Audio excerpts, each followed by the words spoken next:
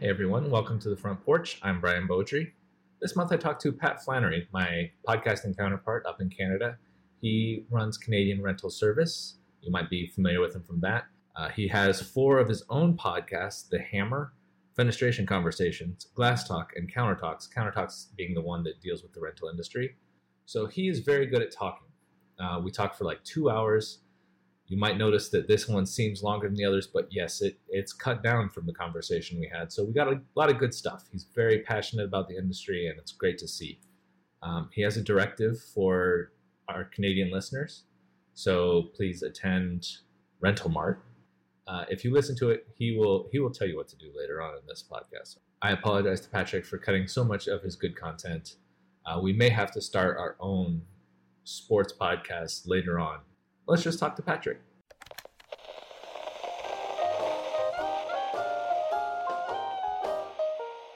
Welcome to the Front Porch with Brian Beaudry.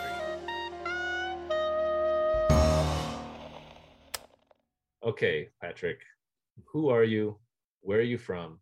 And what's something that's still on your bucket list that you're looking forward to getting done sometime over the next few years? Oh, wow.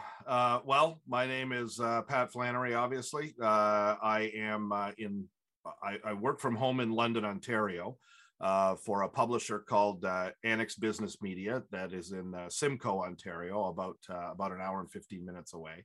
I am the editor of Canadian Rental Service magazine, which is why I'm here with you. I also have 3 other channels. I call them channels, not just magazines, because, of course, these days it's about a lot more than just the magazines. And I have Fenestration Review, which is for residential window and door manufacturers and dealers. So think vinyl windows and doors of all kinds.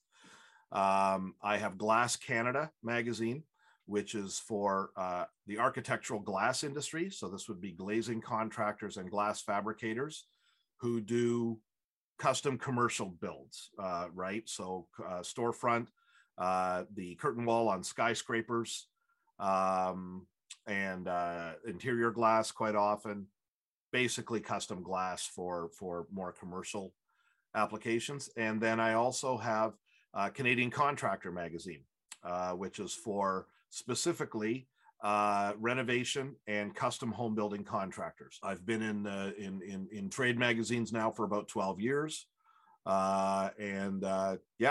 We have a cluster now. We're calling it the Light Construction Group that comprises these 4 channels. And if I had an objective, I guess at least a professional objective that I'm thinking about, is to do more integration and cross-market work with those channels. We need to build a structure here where all of those things are working together, and there are, frankly, opportunities for everybody in each of those individual channels to reach across those channels and find business opportunities right across them. And I think there's just this is a relatively new thing. We've only sort of had this group together for at least, well, Contractor was added a year ago, a year and a half ago. So there's just a massive opportunity here to grow this thing, possibly bring in some of the other brands at Annex. We have other construction brands there, and to make a nice integrated sort of full service marketing platform for the Canadian construction industry. So that's your bucket list item, is I call that my bucket. Uniting all these things. Yeah. You got a personal bucket list item that, like, other people who are not into trade magazines or not managing trade magazines can be like, hey, I want to do that too. I want to see the Blue Jays win the World Series again. Oh, that's my personal.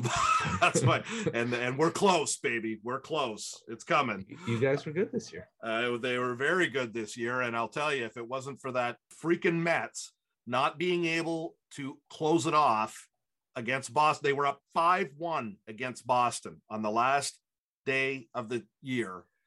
And if they just could have held on to that lead, when your season depends on the Mets, you're not going to make it. You're in deep doo-doo. And of course, the Tampa Bay Rays classically always find a way to hose the Blue Jays somehow, no matter how, whether it's a win or a loss. And this year, of course, it managed to be a loss because we needed Tampa to beat New York, and that was the other way to get in, and Tampa couldn't do it. All right, so Tampa, you're on notice. All right, so I get the email updates for Counter Talks. So I knew you had an industry podcast, but I looked at your LinkedIn and you host 4 of these things. So you have one for each of these channels that you're talking about.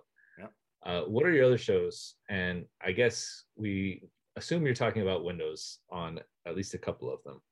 Right. So Fenestration Conversations is the residential window and door industry. Glass Talk is the commercial glazers. And The Hammer is Canadian contractor.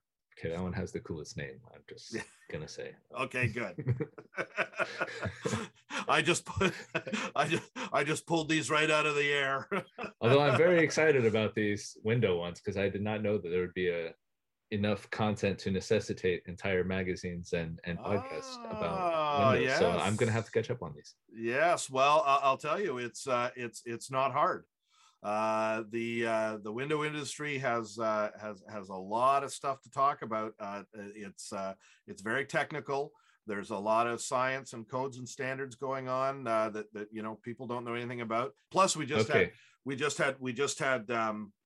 Laura Wheel on.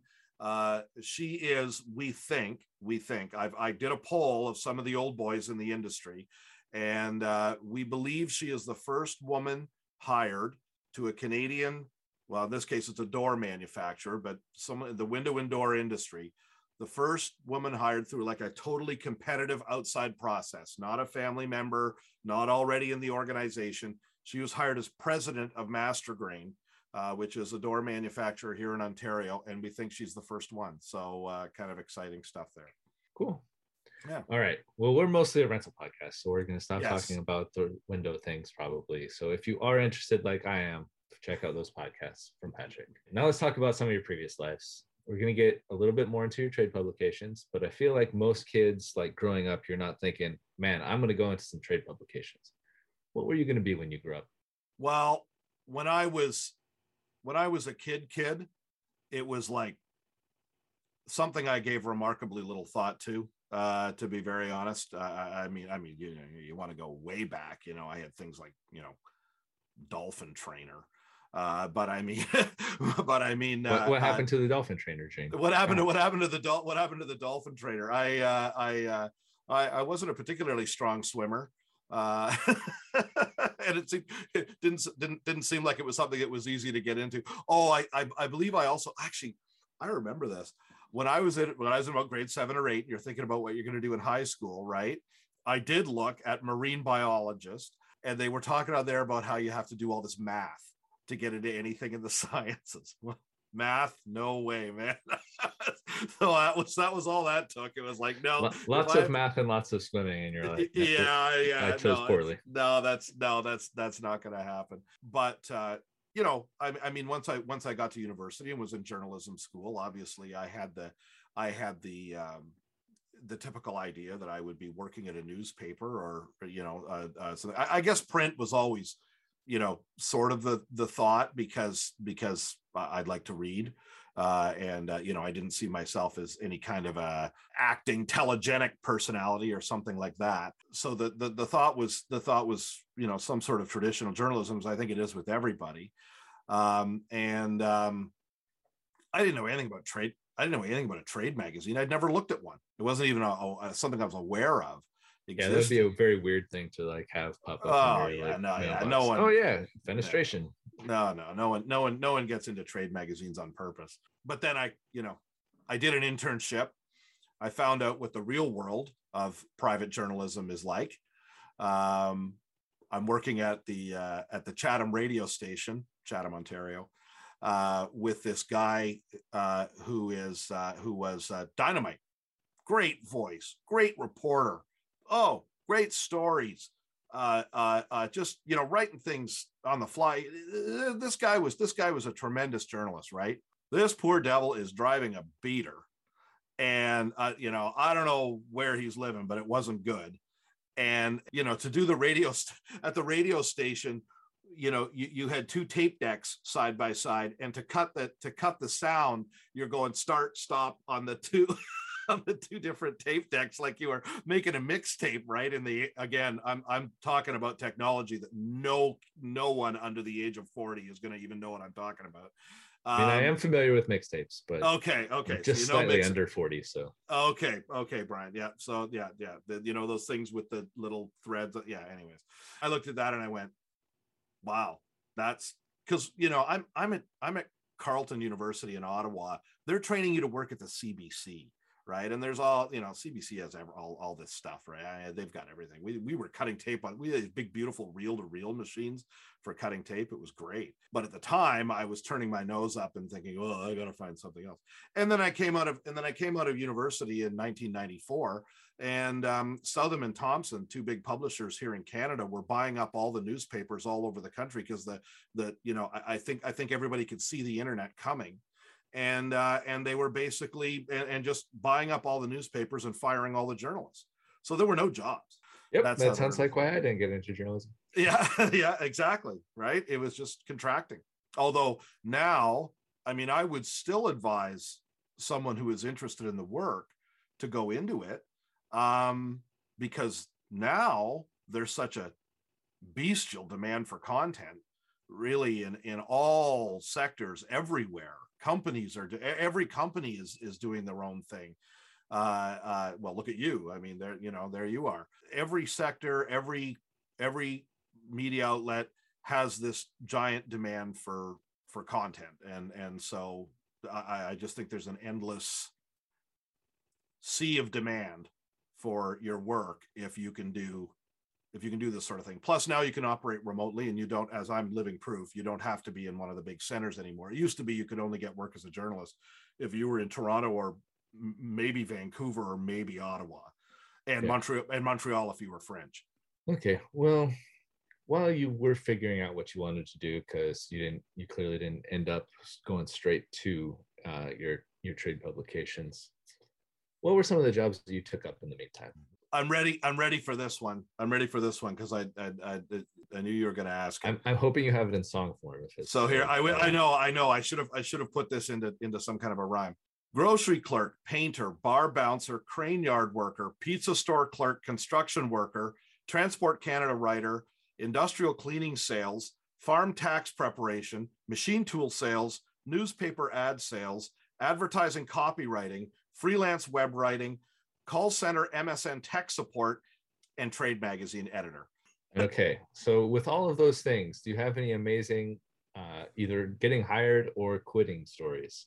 Oh my God, I didn't put restaurant busboy down there. I missed that one. I got fired from my busboy job because my car ran out of batteries in the cold, and I didn't get into work in time. And it was like the busiest time, and the owner fired me the minute I walked in the door.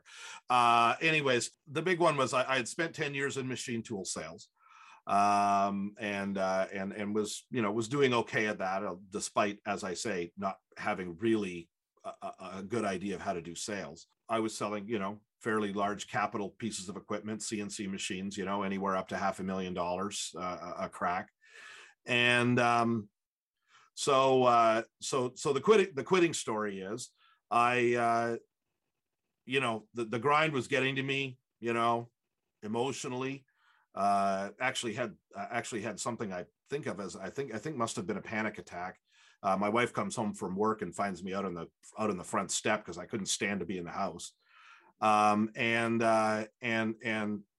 she sort of agreed, she says, look, I know you've been talking about getting out of this. You got to do something. And I said, yeah, I obviously have to do something. It's starting to mess with my head.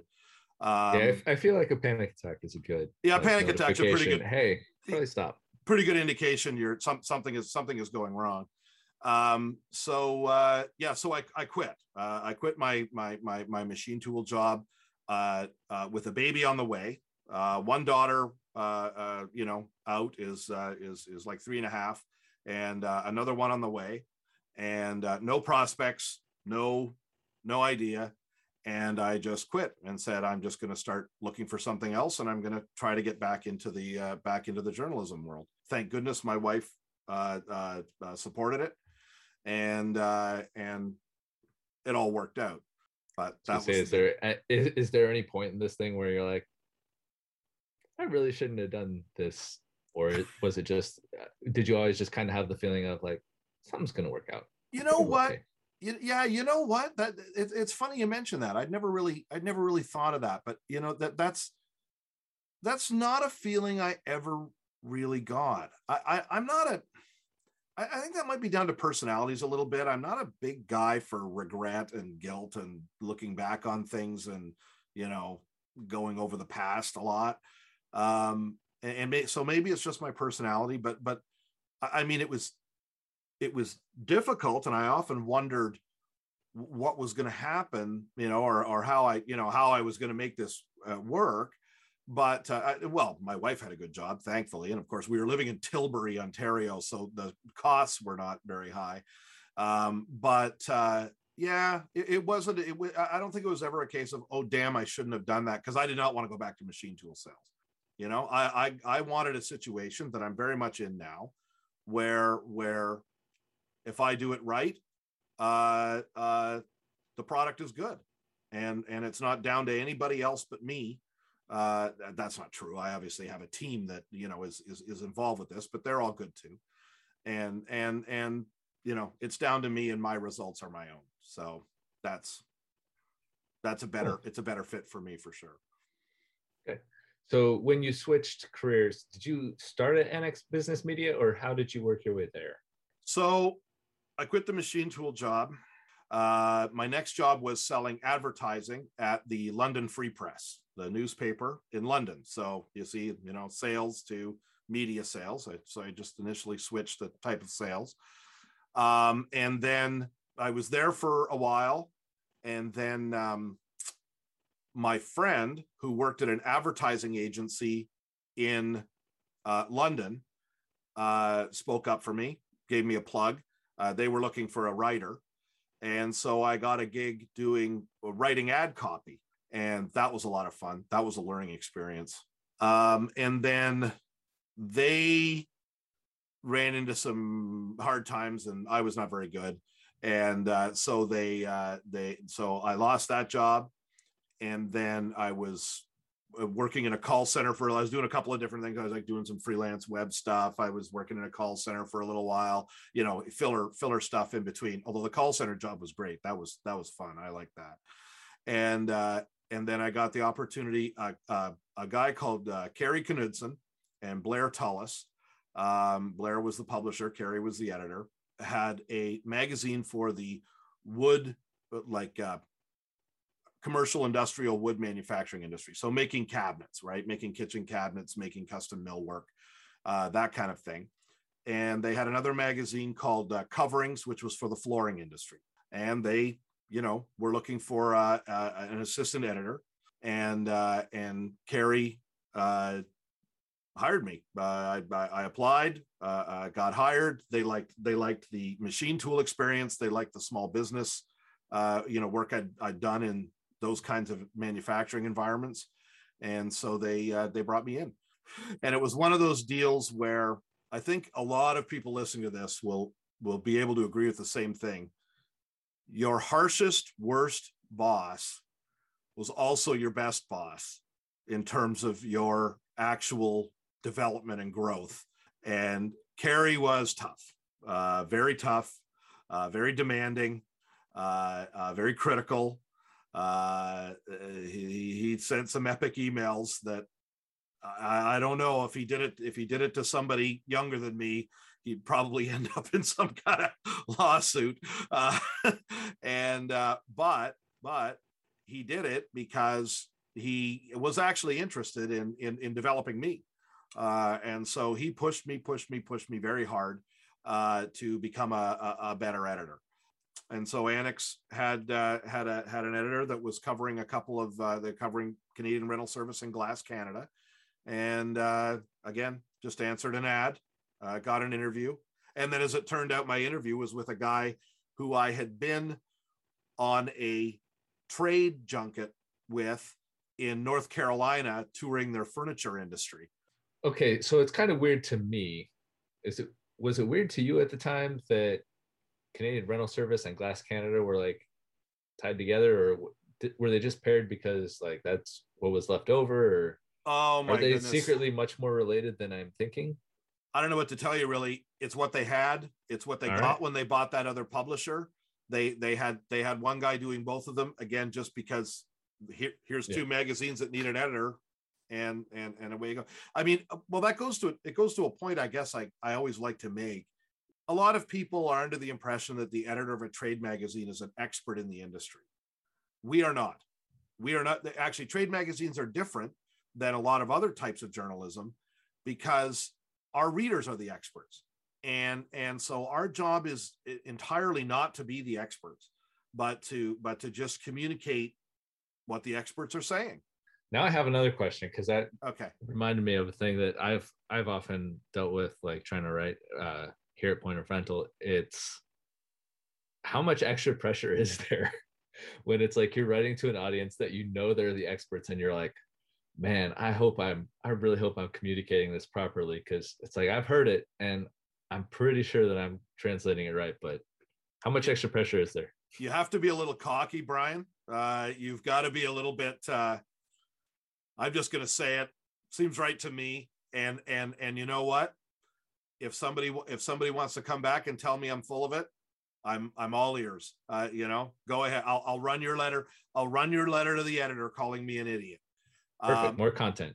Yeah, exactly. I've got I got a half page to fill. But it is, I mean, as long as you're relying on the experts who are in the industry, who, that's the job, right? Is really getting the input from the people that have something to talk about. You're fairly safe. Okay, so it seems like you had these 2 publications. Why did you decide, hey, you know what? I need 4 publications. 2 just not enough for me. Yeah. What happened there? Well, that was, I'm kind of proud of that, because that was very much an editorially driven thing. I was working on Glass Canada, and at the time we were kind of putting the residential stuff in with the commercial stuff. We had the stuff that I do now in Fenestration Review was also happening to a lesser extent in Glass Canada. One of the first things that became pretty obvious once I just went through to a few trade shows and had some conversations was these are just 2 very different businesses. The glass products are different. The manufacturing processes are very different. There were just a lot of differences. So I went to my boss, my group publisher, Martin McAnulty, great guy, and said, Martin, I don't think we should have these together in one publication. I think this deserves another magazine.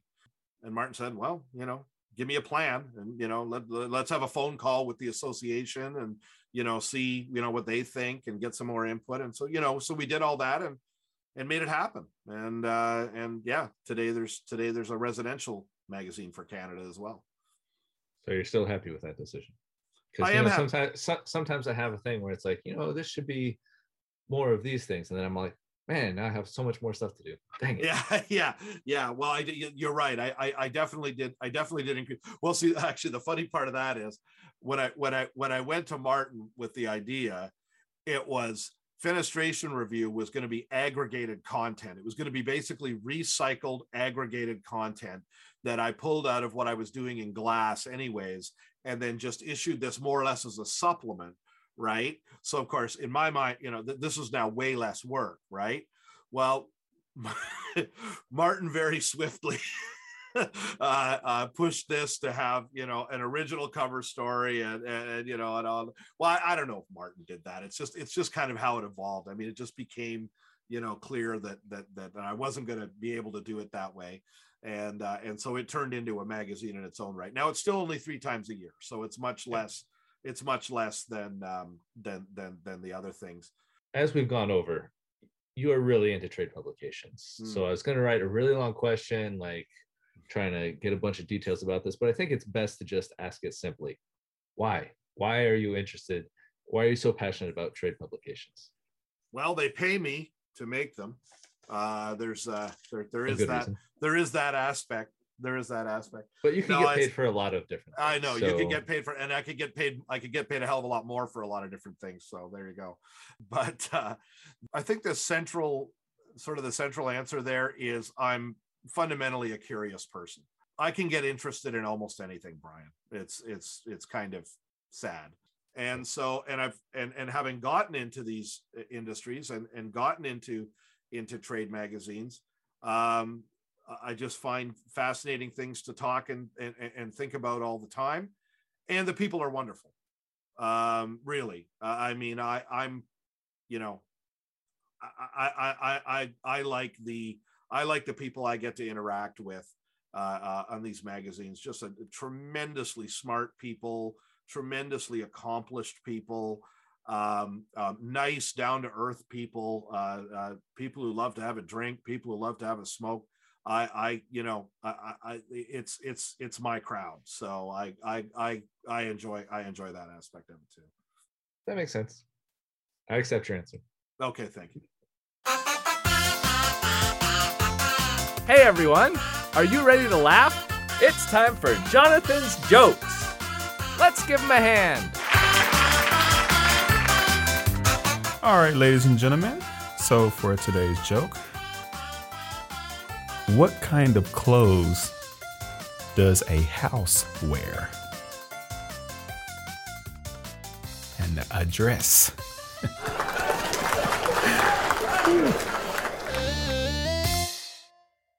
What are the biggest challenges you face when you're trying to collect content for 4 different magazines, doing all these doing podcasts, doing all this other kind of stuff?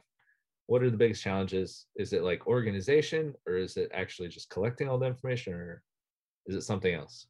You know, everyone has a time management complaint in their job. No one has as many resources as they would like to do what they have to do. So that's not going to be what I'm going to say. My biggest challenge, believe it or not, and this will shock people, is contact with the readers. I'm here in my basement in London. Okay. I am not, for instance, in sales for the industry out there, going door to door every day, or even lunches every day with people from the industry. My opportunity to actually talk to my readers is basically at the industry events, either the ones I host or the ones or other ones. And in the construction markets, a lot of these are by and large stereotyping guys who like to work with their hands. And now they own a company in the construction industry because they liked to work with their hands, and they either got into took over dad's business, or, they started their own. Communication and broadcasting what they're doing and what they're up to, it's almost anathema to them. They don't want people knowing what they're up to. I talk to these guys and I say, oh, you opened it, we'll be talking trade show. Oh yeah, I opened a new shop, in the next town over, and I'm like, why didn't you fire me an email? Like send me an email to tell me about it, and I'll put a notice in that, I need the content. B, why not let everybody know what you guys are doing? That's what the trade magazine is for. It's supposed to be this conversation inside the industry. So that's the big challenge is the I'm not going to say the engagement, because in our world that has a specific meaning. I know the stuff is being read. I know it's being looked at, right? It's the active engagement, the back and forth. The biggest challenge is the tendency in my markets, especially for the information to all flow sort of one way. And I really wish more would come. I wish more would come back to me. I wish people would send me their news more often. It's not that people do, but I wish I got more news. I wish I heard about their hires. I wish I got more information about what everybody is doing. Okay. Now you mentioned that it's often hard to get that constant flow of feedback. Is that why you got into podcasting? Why did you start your podcast? Well, I started podcasting Well, first of all, because a much more tech savvy friend of mine, Stefan Labelle at Fenestration Canada, he wanted to do some podcasts for the association, and he, for some reason, he thought that I was a good talker, and so he wanted to get me involved, helping him out with that, because and so he pulled me in, and I saw, frankly, how easy it is. It's compared to writing a print article, or really, or doing video's a pain in the ass. I mean, that's a lot of work. So I did a couple of these with him. I went, geez, that's easy. And of course, I already loved the format. Like I listened to lots of podcasts, political stuff and some sort of philosophical, intellectual stuff. There's some different things. And I was already into podcasts and absolutely love them. And there's just, it's just such a, well, as it's just such a great opportunity to have a longer, more in-depth conversation with somebody, and have it be casual and have it be free flowing. And I just, I loved it. So I said, well, I got to try this in my markets. I have lots of people that I could talk to.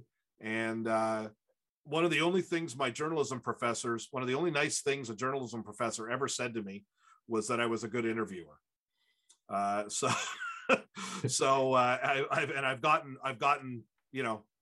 without, well, now I'm bragging, but I mean, I've gotten compliments on the interviews. So that's going well. And, so we tried it and we tried it, went well. We're now able to sell sponsorships against them. Nice. So it's all working. Yeah, I was going to say, I think combining things that you like to do and things that people say you're good at, probably a good thing to go into. It's secret sauce. Yeah, I know. No one would think of doing that, I'm sure. You've already kind of mentioned this a little bit, but I was going to give you an opportunity to promote whatever you have coming out. This is going to be coming out in mid-November, so in a week and a half or so. Do you want to promote anything that's coming out soon? I have one focus now at the moment, but this is imperative.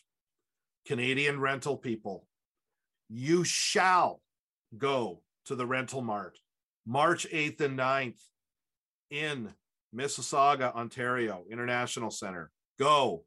It is free. It is our live event. We're back live for the first time since the last one was 2018. Okay. Folks, if we want a Canadian rental equipment show, which we do, you do, we have to come out and support it.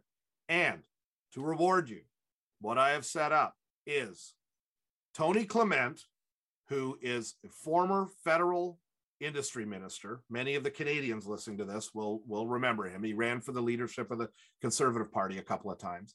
Will be speaking at the Rental Mart. He's going to be addressing all the supply chain issues that we're having. Why don't we have chips? Why don't we have containers? Why don't we have more of this manufacturing happening in Canada? This is a guy, folks, that was, as you know, was at the very highest table in Canada, guiding this policy for the whole country for a few years there. It's your chance to ask him questions.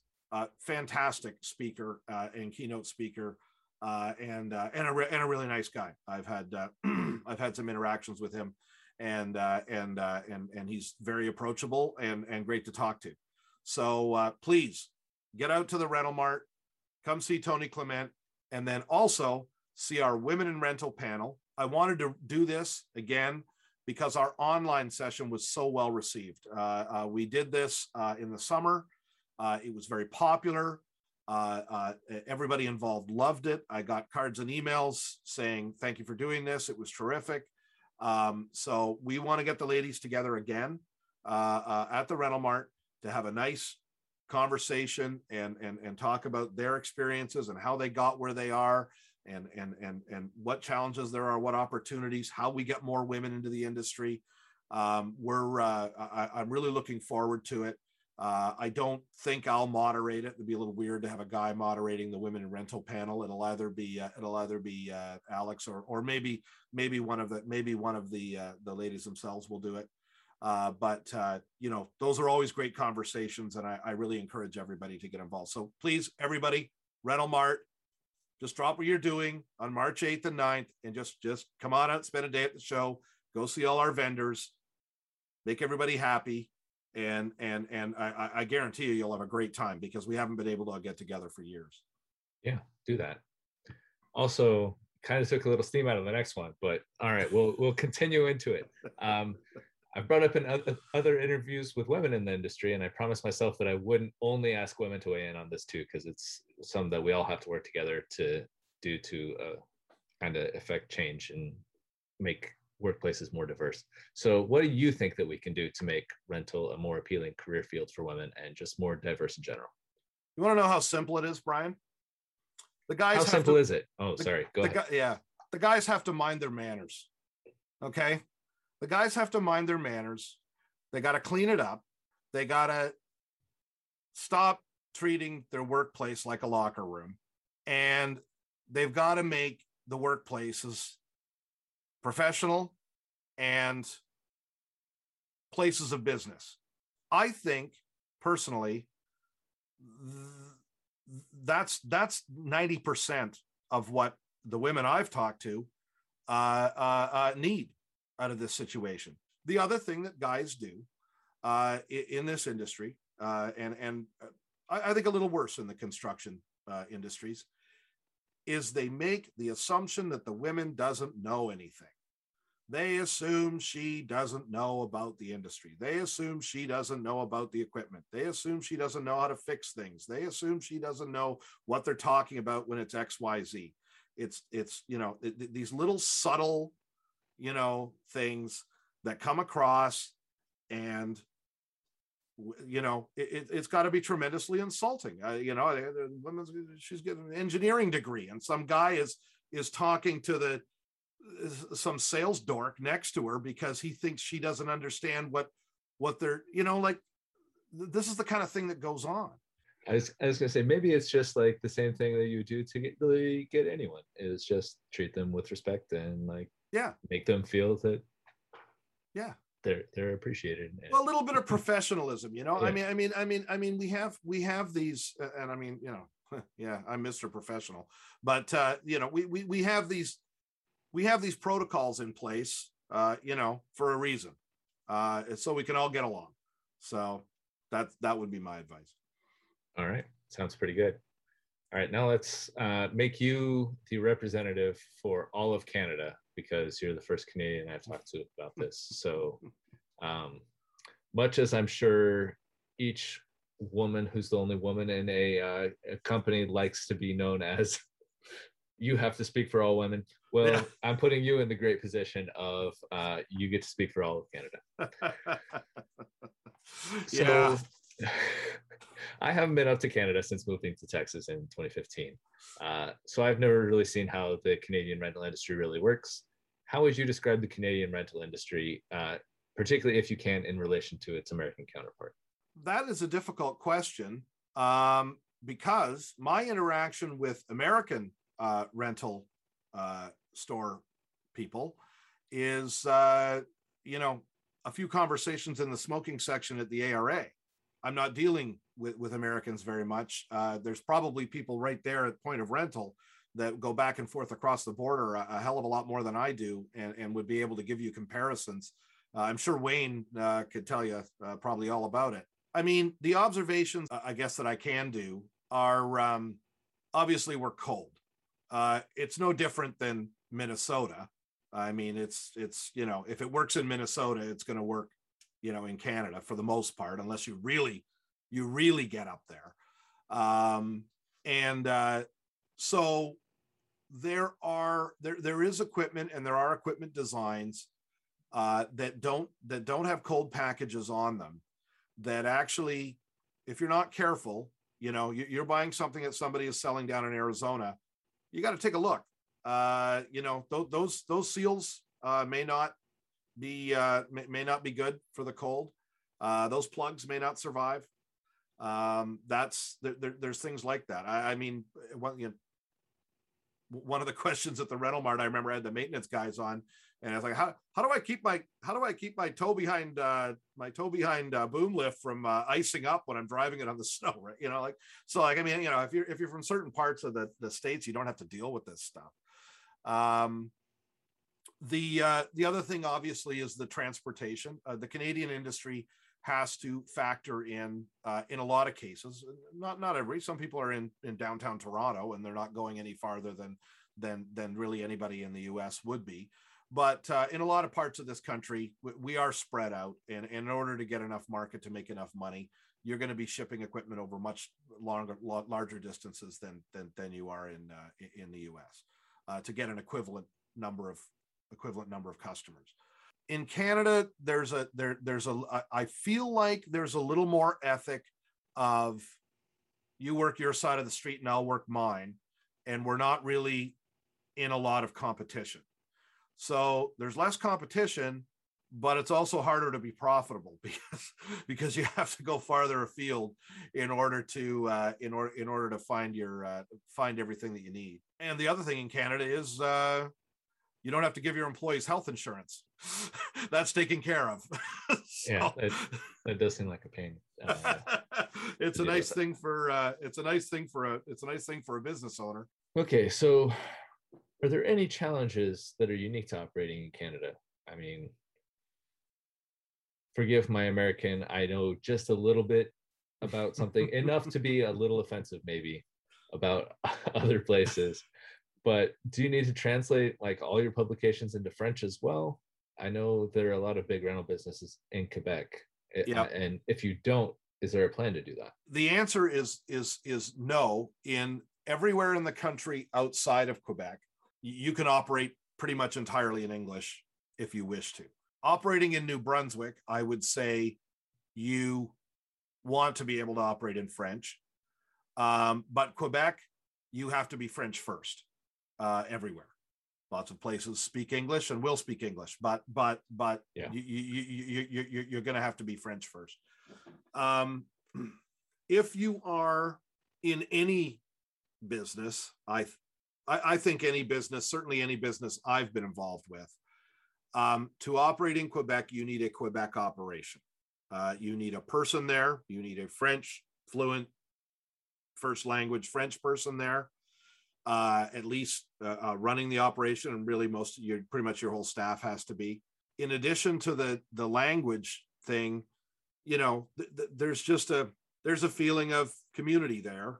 I mean, this is Quebec, and we're different, and we're not, we're doing our own thing, and there's insiders and outsiders, and it's like that to some extent everywhere.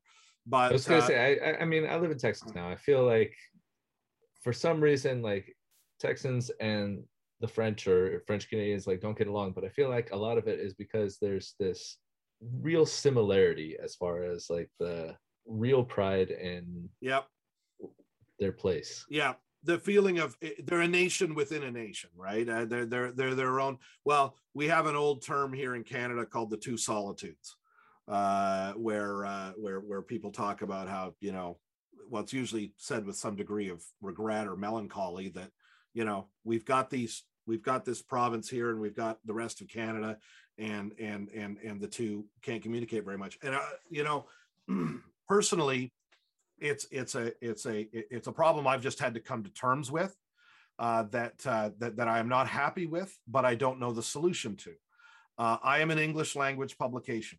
Our circulation and our communication with the really, really great rental, huge, powerful rental community in Quebec is lacking.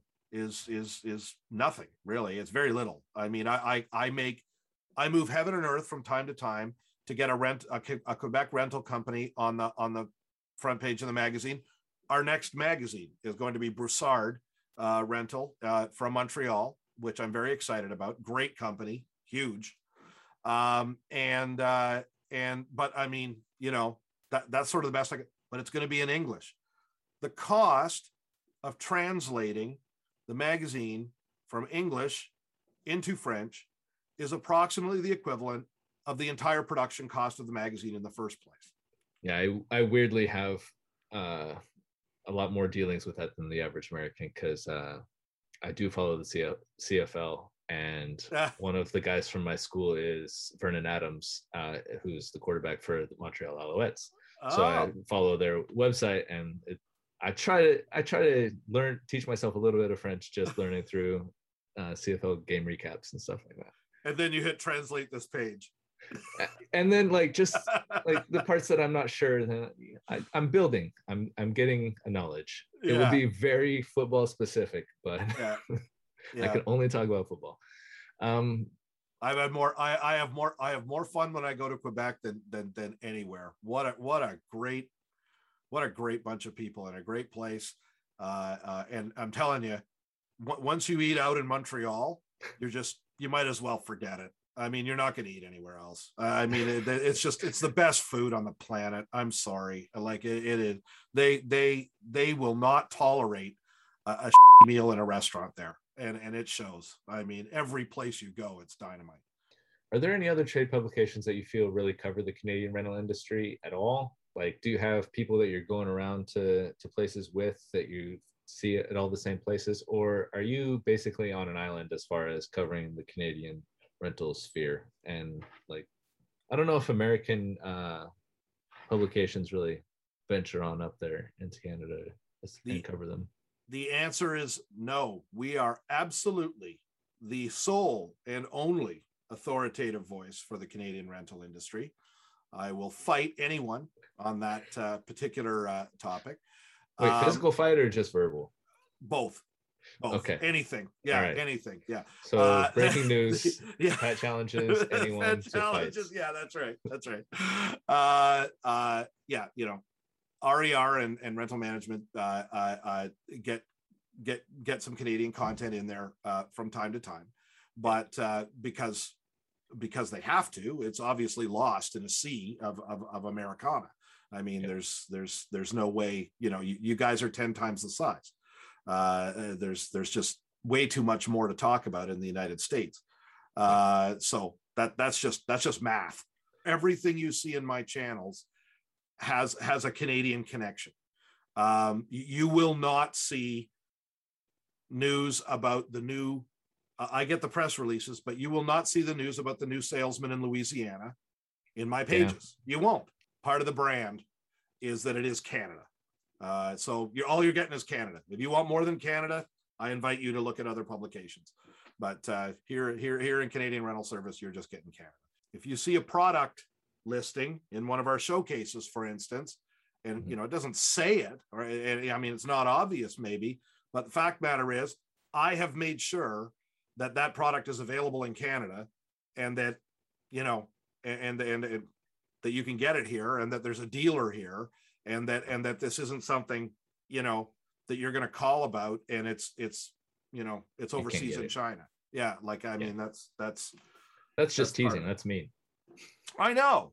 Well, what would be the point of the section if you got a bunch of stuff in there that it's like, hey, here's all the cool stuff you can't have. Here's great stuff that isn't available. I mean, no, I make efforts to make. I'm sure I'm not perfect, but I make efforts to make sure the products are that they have at least a dealer, at least distribution in Canada, right?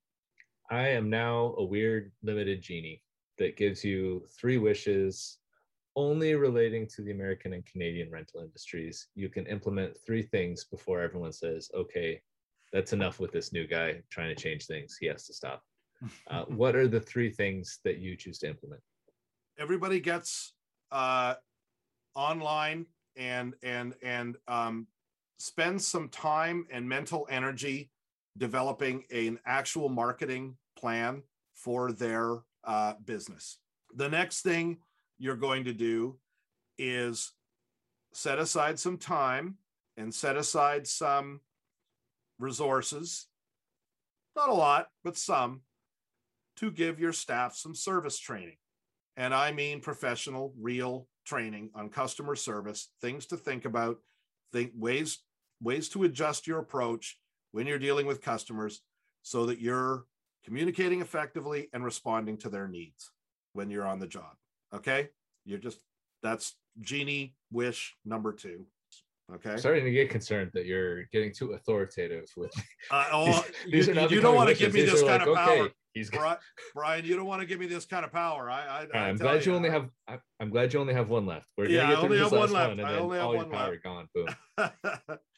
The next thing is to think about broadening your offering. Think about more than just the, every weekend rental churn that you're doing. In the door, out the door. I drive equipment. Are there opportunities for consultation? Are there opportunities to give people advice on the equipment that they need for a particular application? Are there opportunities to do training? Serious Labs up here has these virtual lift training devices.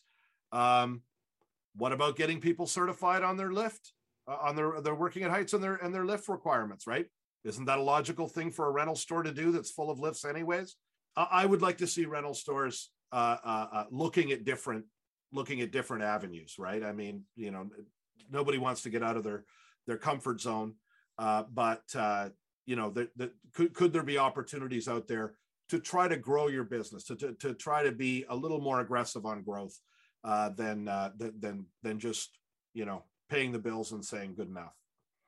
Yeah, you mentioned some of that like extra training, and I think that's another thing that's really helpful for your workforce and like attracting talent is that workforce development, the people feeling like, hey, I'm learning stuff, I'm getting better, I'm developing skills that will translate into I'm getting marketable skills. Yep. And none of this should be taken as saying, someone's going to come back and say, I do that stuff. And it's like, I know there's, this is why it comes to my mind is I know there's some people doing it and there's some people who are not. Okay. Let's go to the last few questions. What is the most important trait or ability for a leader to have? I have a long story about this. No, you do not really get a long story. Not really a long. It's not one really important trait or ability. I think a good leader finds people with the character and the abilities that they need, right? And they're able to identify those people. And they give them a broad task, they give them deliverables, and then they let them go. And actually most of the leaders' job after that point is to provide whatever resources they need to the extent possible. I think a great leader gives people responsibility and lets them apply their strengths to it. I saw that you were in the orchestra as a youth. What instrument did you play? And is music still a hobby, or was that something that you just did because you felt obligated to it as a kid, and you, as soon as you got done with school and having to do it for school or whatever, you were like, I'm never using this again? I played violin. God, why did I do it? Well, I mean, in grade 9, they made you pick an instrument. And I was taking music because I didn't know what else to take, I guess. It was one of those deals, right? It's like, oh, I better, pick something that seems easy. That turned out not to be the case. I spent then the next 4 years of high school having to get out the door at 7 o'clock every morning to get to practice in the morning. The band teacher was a real hard ass. Yes, kids. I think that's a like universal thing as far as band and orchestra and any type of musical class. Kids, this is not an easy class that you can blow off. Yeah, it is going to be so much more work than any average class. Yeah, they want to fix you. They want to fix that impression right off the bat. Well, and the thing is, if you want to be able to play the instrument, you pretty much have to do that much work because it's that hard. I was terrible. I was awful. I never practiced. I have very little musical ability at all. I have very stubby spade-like hands that are not good for violin at all. So the answer is I did that all the way through high school until I finally got thrown out of the program in grade 13 because I went to I cut practice to go to the Amnesty International concert with Bruce Springsteen and Sting and Peter Gabriel, if you can believe that, in 1989, in the rule that the grade 13s had specifically from Mr. Arnold was if you miss a practice, you're out. That's it. And so he turfed me. And I found out years later, he actually called my mother.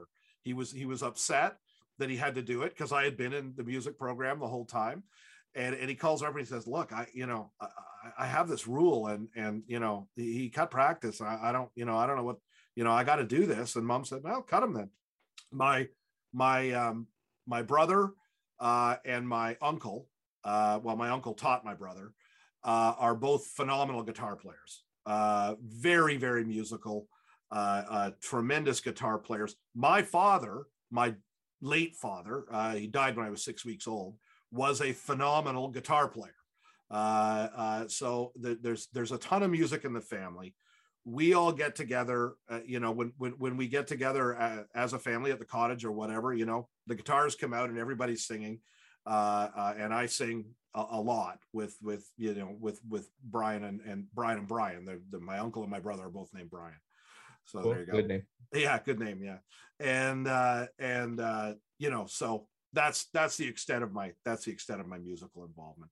Well, after all this Canada talk a little while ago, I was surprised to discover that not only are you not a CFL fan, you're attempting to reignite your fandom of the Buffalo Bills now that they're once again worth watching. How could you betray your nation like this? Okay, the weirder thing is, why are you a CFL fan? Oh, it's because of this friend on the Alouettes. Well, really, it's because I went to Eastern Washington University. We had a coach, Bo Baldwin. He was the head coach of like a third of the CFL's quarterbacks. I also used to work in arena football, so I know a couple of the receivers in the CFL. Eric Rogers used to play for our team. Wow. Kamar Jordan used to play for one of our competitors. So I know a few of those guys. So it's fun to check in on them and see how they're doing. It's a horrible it's a horrible flaw in my sports interest. It started as a child. In a lot of ways, we were closer to the US than we were to a lot of Canada. And so when I grew up playing football in the schoolyard, it was 4 downs. It was NFL. And that's just, and I mean, our TV, there was CBC, which doesn't have football. So, all you saw on TV was NFL football for the most part. So, since you did betray Canada like that, perhaps you would like to make up for it by singing "Oh Canada" for our audience. I know that's, a thing that we do. We like you make all your guests sing? If I can, I try. Because you mentioned that you like to sing as well. I do like the Canadian national anthem. This is going to end up in very embarrassing. Okay, I'll do it. All right, perfect. Oh, Canada, our home and native land, true patriot love in all thy sons' command. With glowing hearts we see thee rise, the true north strong and free. From far and wide, oh Canada, we stand on guard for thee. God keep our land glorious and free. Oh Canada, we stand on guard for thee. Oh Canada, we stand on guard for thee. That was so out of tune. It's awful, but I had a cappella is tough. 5 important questions. 5 important questions. What would you say is your greatest success in life? Well, it's got to be the 2 daughters. They are, we worked very hard, my wife and I, to try to raise them right, and I think the results have spoken for themselves. One is 20 and at Western University, English and Psych. And she's just had this, she seems to have these great jobs fall into her lap. She's a swim coach. She's working at Costco, just sort of doing everything right. The other one is 16.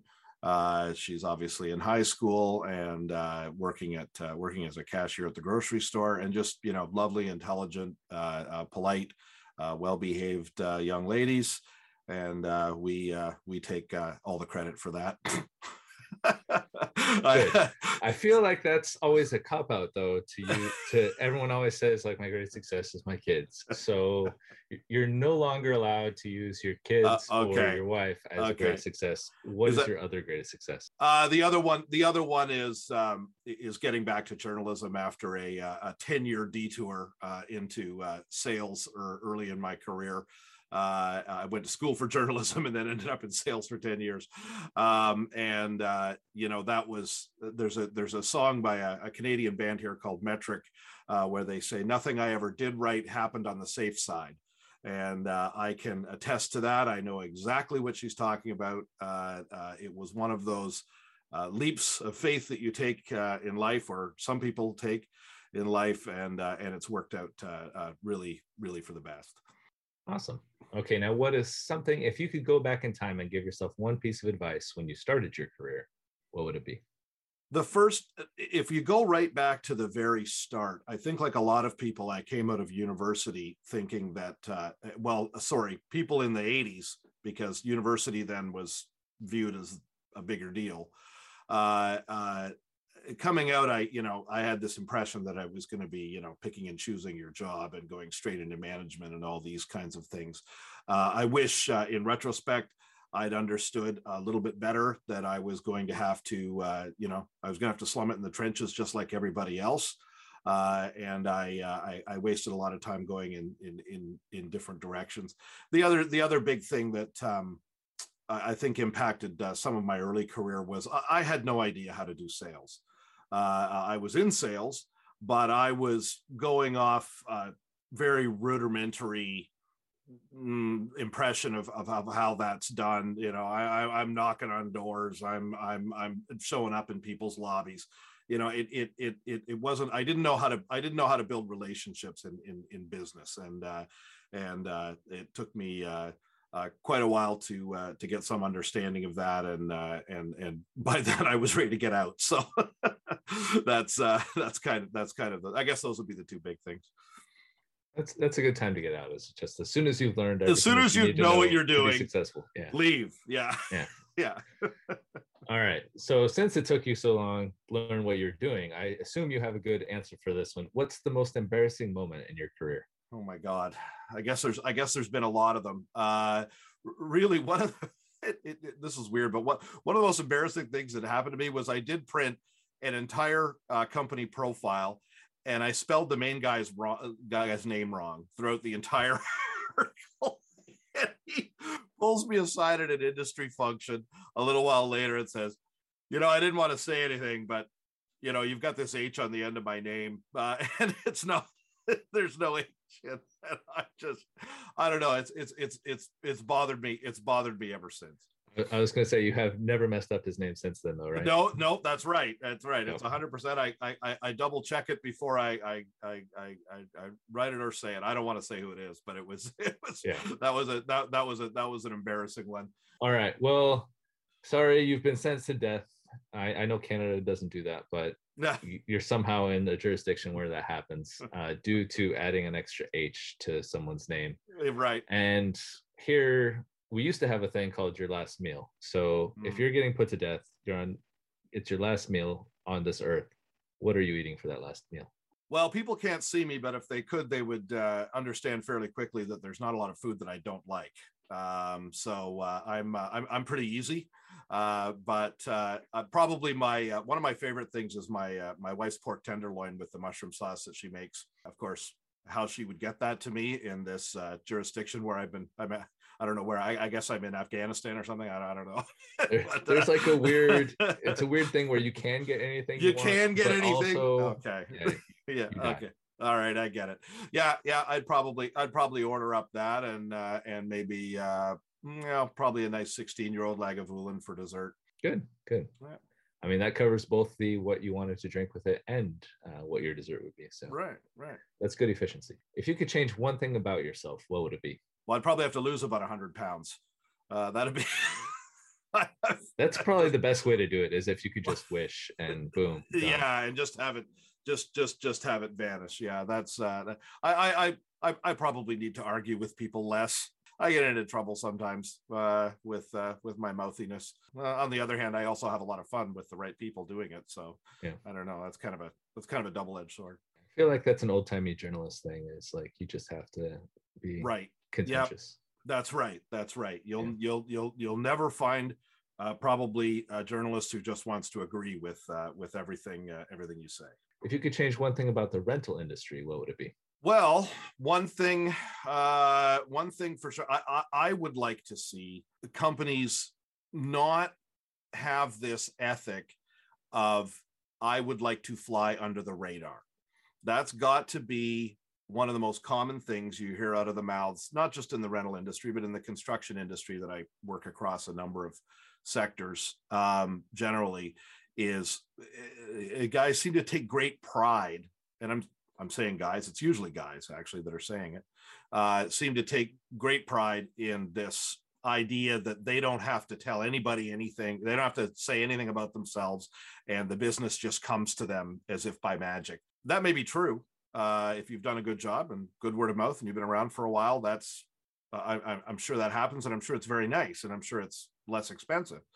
But I would like to see rental companies do a better job of marketing themselves, of putting themselves out there, of seeking a little bit of profile and a little bit of attention, and trying to educate their markets about what they can do a little more than they do. Yeah, that's something that I've had difficulty with, like personally. I also come from a journalism background where it's like, you know, like the story is the story. I'm not the story. I don't want to be promoting myself. I just want this thing out there. Yeah. And it's like, well, there's nothing wrong with, yeah. There's not, as long as you're telling the truth. Yep. There's nothing wrong with promoting yourself. Yeah, and then you see all these people, like the people that promote themselves and do it well are the ones that like get so many extra opportunities, and that's something that a lot of rental companies I think could stand to do. Well, I always go to this example. Who spends more on advertising and marketing than anybody else in the world? Well, it's the biggest and most famous brands you've ever heard of. It's the Coca-Colas and the Apples and the McDonald's and the, you know what I'm saying? Now, if there's no point to doing that once you're known, why do they keep doing it? They must know something, right? And they probably don't like just throwing away money for fun. Yeah. I find, that's right. I find it hard to believe that they've just got a $300 million burning a hole in their pocket they don't know what to do with, and that's the only reason they keep doing it. That's not how branding works. And we could go into you and I could probably go into a whole seminar here about branding and how it's different than response advertising. But anyways, advertise, folks. Warren Buffett, early to bed, early to rise, advertise. There we go. And if you're not going to listen to Warren Buffett, yeah, I know. What are you doing, right? Yeah. Now we're going to change it up a little bit. What is your spirit spice? Probably salt. It's a popular one. I mean, everyone likes salt. Tell me a secret about the rental industry. Customer service remains a struggle. It is hard to get people that have the right focus. Frontline people, drivers, counter staff are usually, they've been winnowed out, but especially on the driver's side, it's hard to get people that have the right approach to customer service and are as eager as you want to do whatever they have to do to make that customer happy. Talking about things I would change in the industry, after the marketing thing, that's probably, number two, is there needs to be a better effort on that. It's always approached in kind of the manner of, oh, we have great service. Yeah, we want to help. We want to do this. Yeah. You can want those things. But is it actually happening? And more importantly, if it's happening, is it being communicated to the customer? Because, and is the communication from the customer coming back the other direction? Because a person can be sitting there pissed off and not saying anything. And these are the kinds of skills that really good customer service organizations work very hard to instill in their people. And it's not that rental stores don't or none do, but in general, it's something that's kind of left to sort itself out. And I think it hurts people's businesses. All right. Well, thank you for joining me on the porch today here, Pat. It's been fun talking to you, and I look forward to emailing you randomly in the future. Brian, and seeing your emails. Brian, you put 10 times more effort and preparation into these podcasts than I do, and I applaud you for it. And I think you've got a great product here, and I can't wait to see how all this turns out. So thanks very much. And everybody go spend all your money on point of rental software. It's great stuff. Oh, thank you. I like that. I thought you were going to promote yourself again there. And no. Good on you for getting that extra. I did enough of that. But since you did it for us, it's okay. Yeah. Rental Mart.